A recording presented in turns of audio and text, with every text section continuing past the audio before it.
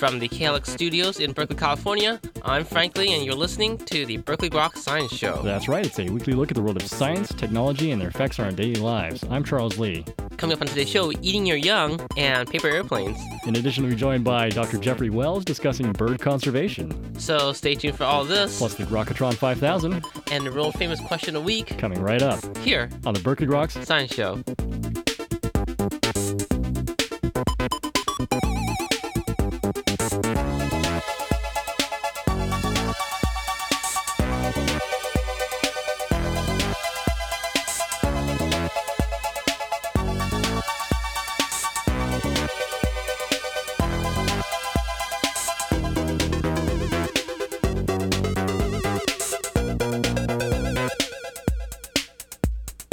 Welcome back to Berkeley Groks. I'm Frank Ling. And I guess that makes me Charles Lee. How you doing, Frank? Pretty good. It feels like I haven't seen you in a few months. I know. Where you been, man? It's amazing how that works. I mean, it's only been a week, right? But yet it feels like an eternity. Something must be happening in the space-time continuum. Well, you know, massive densities of financial ruin, I think, is what's happening. It's sucking like all essence of time and space into some vacuum. I don't know where. Okay, so speaking of space, Japan wants to fly a paper airplane from the International Space Station. Actually, the idea is to create these little models, 30 to 40 centimeters long, and let it glide into the atmosphere, but use these designs to eventually design actual aircraft that will glide back onto the surface of the planet safely. And so what they've done is they've taken this model airplane and let it withstand Mach 7 air velocity for about 10 seconds, and apparently it seems to fly pretty well in the air tunnels. Wow, okay. But so they want to fly it from the International Space Station into the atmosphere? Right. So they predict that once this plane falls to the ground, when it hits the atmosphere, it'll hit a terminal velocity of Mach 7. Okay. So far it looks pretty good. I would expect at Mach 7, though, that any paper airplane would burn up very quickly. I mean, it's made of some special ceramic. It's origami paper, I think. That's the trick. You know, one of the things I've wondered is, like, if someone was to jump out of a spaceship, would they freeze first or would they fry upon re-entry? It depends which side of your body's facing the sun, I guess. Oh, yes. Cooked on one side, frozen on the other. That'd been interesting out thermodynamics problem just to find out. Well, you can maybe set up some kind of Carnot cycle where you freeze, thawing, and heat transfer. Anyways, this is really cool stuff carried out by Professor Shinji Suzuki, a professor of aerospace engineering at Tokyo University, and was actually reported in Japan's Mainichi Shimbun.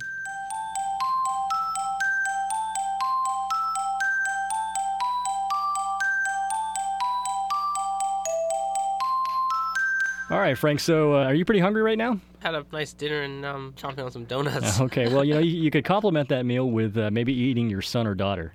Don't have one. If you're not happy with the ones that you wind up getting, you could always eat them and then make room for the next generation. Isn't that what, like, some species of fish or polar bears or what other animals do that? Well, a lot of animals that will eat their young. Right. Researchers had always thought that this was because of times of hunger. Right. But now a new evolutionary model says that they will selectively eat their weaker offspring in order to favor stronger ones, and could actually be better. Oh, knifing its own baby, right? Sounds very political.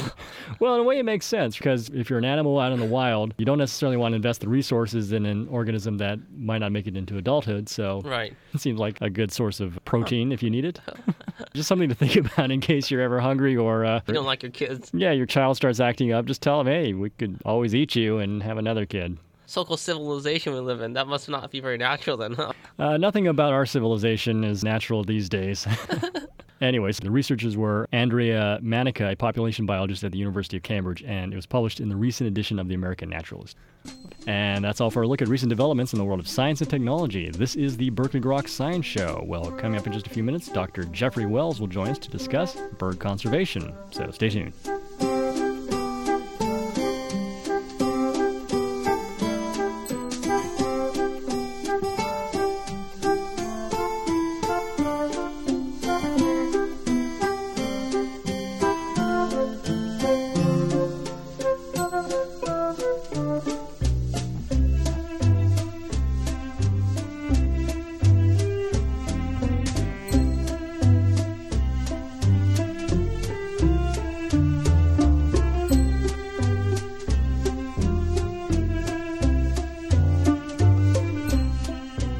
To the Grok Science Show. Well, interest in bird watching has been steadily increasing and has never been higher. Paradoxically, though, the number of birds has been on a steady decline, largely due to changes in the environment brought about by us humans. Well, what can be done to help aid bird conservation efforts? Joining us today on the Grok Science Show to discuss this issue is Dr. Jeffrey Wells. Dr. Wells is the senior scientist for the International Boreal Conservation Effort and Boreal Songbird Initiative. He has penned the new book, Birders' Conservation Handbook, North America's 100 Birds of Conservation Concern, which discusses this problem and some solutions to it. Dr. Wells, thank you very much for joining us today on the Grok Science Show. Oh, glad to be here. As you mentioned in the book, bird watching has actually become quite popular in recent days. Well, the numbers keep growing. The most recent estimates put it at something like 80 million Americans who watch birds or feed birds or take their kids out to the local wildlife refuge to see the big flocks of geese or ducks or whatever. And pretty amazing that in many parts of the world or the United States, you can go into, your local convenience store, and along with picking up the staples like bread and milk, you can pick up a bag of bird seed in the local convenience store. That's how popular bird watching and bird feeding has become. And you previously worked with the National Audubon Society. This has been largely due to efforts by groups such as that? Yeah, it's I think, largely due to the efforts of groups like that, but I think it's even more, it's just because for some reason people have always had a special connection to birds through the ages. People have written about birds, and artists have depicted birds, and they're in our lives. They make sounds that we can appreciate. They're harbinger spring, returning. They're just sort of around us all the time in homes, gardens, backyards, everywhere we go. And so for some reason, people have always just really connected to birds, I think. And in today's age, as things become more complex and we do spend more time in front of the computer and inside, I think it becomes even more important for many people to have some kind of connection to the natural world. And the bird that you can just see outside your window at the office or at home becomes that connection, and is really important for people. If people really aren't familiar with birdwatch, what are some recommendations for those people who want to go and take a look at birds? Yeah, well, the wonderful thing about birds is that they are found everywhere, so it is really easy to get introduced to birds and bird watching. There are Audubon chapters across the United States, and there's a large group of bird watchers and bird people, and most cities have strong clubs or Audubon chapters or birding groups of one sort or another, so many museums have connections with that, and so there's offerings of classes and bird walks all over the place now. Just about every place in the country, almost every community is within striking distance of a place that offers some kind of a bird course or bird walks and things like that, and you can get out with people who are knowledgeable and learn from them. And of course, the numbers of bird books and bird guides has just exploded on the shelves over the last few months, last few years, and it's really easy to find a book that will help you at any level of interest so you can learn about birds. And there's so many good optics now that are inexpensive, binoculars and telescopes and things like that. It's really easy to get involved and to learn, and they are so easy to find a bird anywhere. It's not like a specialized sort of thing where you have to spend thousands of dollars to go on a special trip or buy expensive lab equipment or something in order to study them. You can just look out your window and study the birds, count the birds, or get involved at whatever level you want. Yet, as you mentioned in the book, of course, is that human encroachments onto a number of different environments is threatening a lot of bird populations. Yeah, habitat loss and degradation has been the single biggest factor impacting birds globally, and it's not really a great surprise. Of course, long-term, the biggest threat that we're dealing with for birds and all wildlife and lots of issues is not surprising to anyone. It's climate change, global warming. And so it's sort of made worse by the habitat loss and fragmentation we see, because one of the things that birds and other animals will have to do as the climate warms is they're going to have to sort of move their ranges northward or upwards in elevation. And if the places that their habitat and that they would move to are cut up by roads and agriculture and industry and things like that, there's no place for them to move, and it makes it really difficult for them to be able to adapt to the changes. So it's exacerbated by habitat loss. But I always do like to make sure people do realize that climate change is the biggest threat in the long term for most of these birds, and we just have seen more and more about it in recent months. Much of the global warming science, of course, people are discovering unexpected events and things that they hadn't predicted. And I know that in the Millennial Ecosystem Report that was released a couple of years ago, one of the things that was predicted in that was the increase of these sort of nonlinear events. And these sort of feeds into it, where we're seeing bird ranges move, it seems, more quickly than we would have even predicted from modeling tending to move north or upward in elevation, and that's been documented in the UK and in the US and in many birds. One of the surprising factors that's happening is this sort of a decoupling of life history events. So as insect emergence has started to happen sooner in the northern hemisphere, a lot of the birds, the residents of short-distance migrants, will be able to track that and arrive earlier. So we've seen many birds arriving about 2 weeks earlier than they did 50 or more years ago, and they've tracked that earlier emergence of vegetation and then of insects, and they can track it and make sure that they have their young at the point when there's the greatest insect abundance. But the birds that are wintering in the tropics, where there really isn't much for cues to tell them when to leave, they rely on photoperiod and day length, and those birds have tended not to arrive that much earlier, maybe just a few days earlier. So at least in one bird that's been studied in Europe, they found that the birds are arriving too late to take advantage of that peak of insect abundance, and there's not as much insect to feed the young, and they've seen lower reproductive output. So that's one of those sort of surprising things that people probably hadn't really thought of or predicted that could really have a major impact on a lot of these birds. So it's all these sort of nonlinear effects that have impacted the bird populations. Exactly, yeah, and the sorts of nonlinear feedback issues in the north, where permafrost thawing and peatland drying and forest fires that are exacerbated by climate change, by global warming, that releases more carbon and then allows more of that sort of thing to happen. Of course, that impacts the birds both by changing the habitat there as well as just exacerbating the warming effect. So, lots of different ways that these feedback loops are impacting birds. And then, like I said, if you think of the ability of these birds to track the habitat that they need to be in as it tries to move north, as the trees and the vegetation communities try to move north, and they're cut off by industry and roadways and things like that don't allow that to happen. And then the ranges become more fragmented, and you see little populations that may wink off and out, go extinct, and across the landscape in these little pockets. That's where you see that connection between the habitat loss and fragmentation that's happened over the last 150 years in the U.S. and the climate change effect.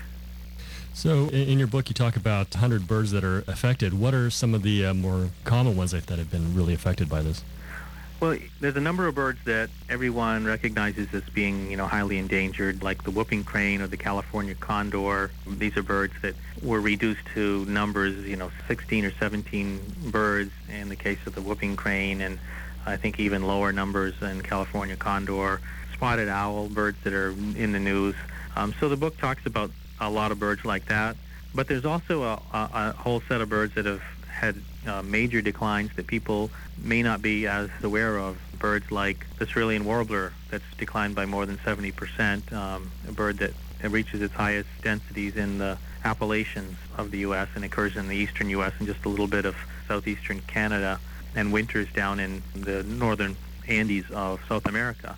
And by the way, that's a bird that's being impacted majorly by mountaintop removal mining in the Appalachians for coal to generate electricity for the northeastern United States. Many of the people in the U.S., including birders, flip on their lights not realizing that they're buying electricity that is causing the destruction of hundreds of thousands of acres of habitat, and where the Cerulean warbler occurs in highest density. Or birds like the olive-sided flycatcher or the bay-breasted warbler or Canada warbler, all birds that have declined by more than 50%, that mostly breed in the Canadian boreal forest and pass through the U.S. in migration in spring and fall, but are thought of as relatively common birds to see, and yet have shown these significant declines and are of concern. So there's a kind of an interesting mix of birds that are well known for being highly endangered and birds that people may not realize have declined in recent years. Well, certainly I think a lot of people are concerned about this, but may feel somewhat powerless to actually influence any of this behavior. What are things that people can do to actually help bird conservation efforts? Yeah, well, in my book, I have really made a point of trying to talk about positive conservation actions that are already happening for birds. The book's divided into 100 species that are profiled, both their status and the threats that are impacting them. But for all of those birds, I talk about taking place that are helping and recommendations for other activities that need to be done.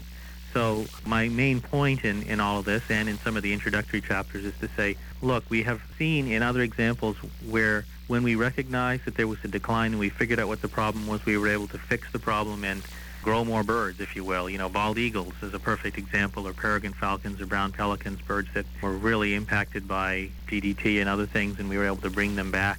And lots of examples like that. And so I want people to realize that it's not a doom and gloom scenario. And the other good part of this is that the things you do that help any one problem help many other problems. So there's a lot of great things you can do. I have 5 things that are really some of the best things you can do for birds, and they're things like make your life energy efficient, something we hear about in environmental issues and global warming, ride share, get a fuel-efficient car, use energy-wise appliances, compact fluorescence. Again, if someone's interested in birds, just thinking about when you put a compact fluorescent bulb in, think of protecting your favorite bird. It's not just sort of a general feel-good thing, but you're actually helping particular birds. You could support efforts to increase protection for North America's boreal forest or other some of the large remaining virgin forests and habitats left in the world. Canada's boreal forest is North America's last large unfragmented forest. There's 1.3 billion acres, and most of that has still never been developed and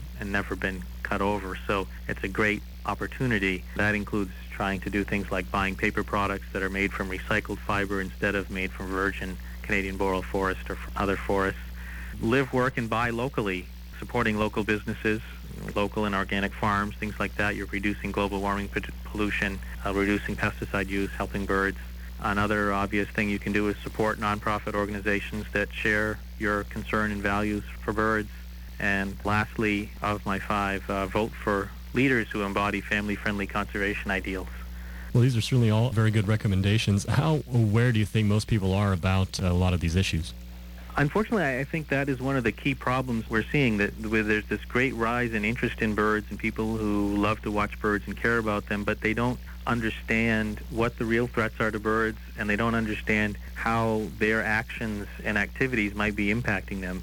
I think that's partly because we've made our global economies very complex, and our production lines to get products and move things around the world is very complex. So you really don't know where, when you get a tissue or a paper towel, you don't really think about where that may have come from. It's ironic that you could be looking out your window at a bird in your backyard, white-throated sparrow or a dark-eyed junco that came out of the boreal forest of Canada, and you could be wiping up a spill while you're enjoying that bird with a paper towel that came from a virgin boreal forest. You're sort of destroying the habitat while you're enjoying the bird. There's lots of examples like that in all different areas, and so trying to get people to understand the connections, that's one of the things that I'm hoping that people will get from my book and from hearing about it, is to start thinking about where your products come from, start thinking about what the real threats are to birds, not to get caught up in maybe some issue that is not the most important one, not the thing that's going to be most important in deciding the fate of these birds, and getting involved. So for people who are interested in this issue, can you give some resources to take a look at and investigate some more? Yeah, well, of course, I'd love to have people take a look at my book and see specifics of a lot of these things and information. But on the web, of course, there are lots of good places to get more information about birds and conservation. And, of course, most of the major groups now have these action alerts that allow you to, with a click of a mouse button, send an email to elected officials or others to weigh in on a particular issue. The website borealbirds.org is a great one for getting lots of information about the boreal forest and boreal birds. National Audubon's website, audubon.org, has a huge amount of information, allows you to get involved, and also provides information about local chapters. Ducks Unlimited and Ducks Unlimited Canada are great groups to be involved in. The Nature Conservancy has a great website with lots of information. Defenders of Wildlife, similarly, and National Wildlife Federation. American Bird Conservancy has a wonderful website with lots of information about what's happening in bird conservation in the U.S.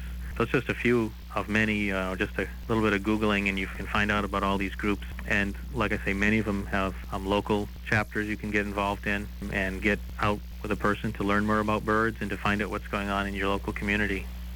I certainly hope people will go take a look at that. But I'm just curious, maybe to close, if you could say, how did you become interested in this issue, and maybe some final words for people to think about in terms of bird conservation? Yeah, absolutely. I got interested in birds from my family. My grandmother and mother and father got me interested in birds, and then I was taken under the wing, if you will, of somebody from an Audubon chapter in Maine, where I'm from. really got me started. And then that led me into being interested in birds and bird conservation. And then I went on to get my master's and PhD at Cornell University in avian ecology, and I really wanted to put together my interest in ornithology and science with my interest in conservation and my concern about the environment. And this was a great way to kind of put it all together. And I ended up working for Audubon and the Cornell Lab of Ornithology and a number of other groups, and now a group called the Boreal Songbird Initiative. So all came together, but really the spark started with a young person who was interested in the outdoors but was encouraged by family and by people in the community. And I think that's a key way that people can help get more people interested in birds. You know, even just taking a child birding is a major way to help in conservation. Well, it is a great story, and I certainly hope people will go take a look at your new book. It is, of course, the Birders Conservation Handbook, North America's 100 Birds of Conservation Concern. Dr. Wells, thank you very much for joining us today on the Grok Science Show. Thank you. And you were just listening to Professor Jeffrey Wells discussing bird conservation. This is the Berkeley Grok Science Show. Coming up in just a few minutes, it's the Grokatron 5000 and the world-famous Question of the Week. So stay tuned. I'm your only friend, I'm not your only friend, but I'm a little glowing friend, but really I'm not actually your friend, but I am. There's a picture opposite me of my primitive ancestry, which stood on rocky shores and kept the beaches shipwreck-free.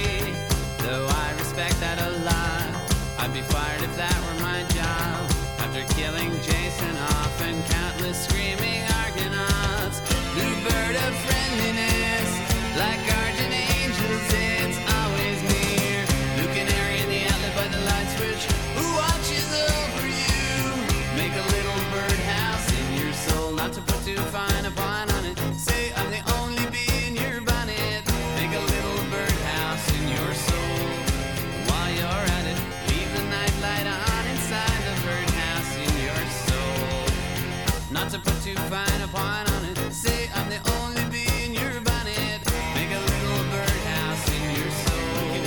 While you're at it, leave the night light on inside the birdhouse in your soul. Not to put too fine a point on it. Say I'm the only bee in your bonnet. Make a little birdhouse in your soul. While you're at it, leave the night light on inside the birdhouse in your soul. Not to put too fine a point on it. Say I'm the only bee in your bonnet. Make a little birdhouse in your soul.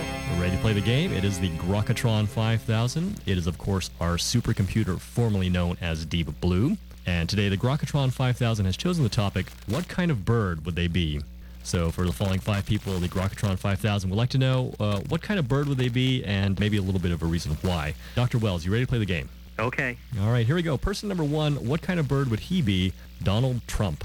Donald Trump, I think he would be a golden eagle, you know, golden wealth, the Trump Tower, you know, shining sort of stuff, but also the eagle being sort of powerful and liking to pounce on its prey and capture small businesses that are waiting to be taken over. I think that's certainly Trump, all right.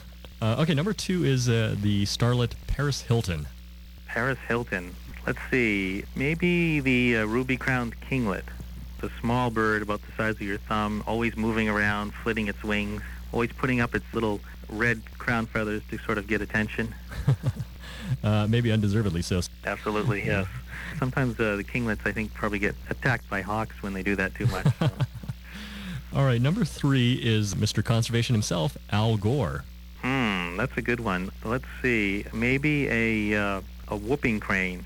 Cranes are a symbol often of health and well-being in many cultures, and they're sort of seen as sacred birds, but they're sort of very large, tall birds and have very kind of focused eyesight and stature to them that makes people notice them. With whooping cranes being an endangered bird, they have the limelight often. People pay attention to them, and hopefully Al Gore is not an endangered species, but he got the attention. It's really worth saving. Number 4, though, is Henry David Thoreau. Henry David Thoreau. Well, the first bird that comes to mind is the white-throated sparrow, just because it has a very distinctive song, and for many people it's thought of as kind of the sound of the wilderness, of the wild. And it's not a flashy bird, you know, it's a sparrow, so it's kind of brown and muted, but handsome, but not too ostentatious. So I think that sort of fits Thoreau. Indeed, all in all, a very natural bird. Yeah. Okay, and finally, number 5, it's the President of the United States, George Bush. Ay, ay, ay. Well, gosh. How about something like the peregrine falcon? Kind of a hawkish sort of bird, large and commanding, and definitely a bird that is not afraid to be fierce and go after things, and leave it at that. Whether it's right or wrong, it'll go after it, right? That's right. Okay. All right. Well, Dr. Wells, I do want to thank you for, again, sticking around, playing our game, and, of course, talking about your book, which, again, is the Birders Conservation Handbook, North America's 100 Birds of Conservation Concern. Thank you very much. Thank you. It was our pleasure. Thank you again. All right, and now it's time for the question of the week. And here in the studio, we have to answer the question of the week, the wise man himself, Forrest Gump. Forrest, how are you doing? My name's Forrest. Forrest Gump. They call me Forrest Gump. How are you doing, Forrest? Good. You know, down here in the South, we got Bubba Gump's donuts. They taste so good. And you know why? No, why do they taste so good? The oil gets all over to the mouth, gives you that full flavor, and that's why it tastes so full and great. Oh, my goodness. And that's all for this week's edition of Berkeley Groks. Make sure you tune in next week for more from the world of science and technology. If you'd like to contact us here at Berkeley Groks, you can email us at groks@hotmail.com. Berkeley Groks, I'm Frank Ling. And I'm Charles Lee. Make sure you also see us on the web at www.groks.net. Have a great afternoon and stay tuned for more music.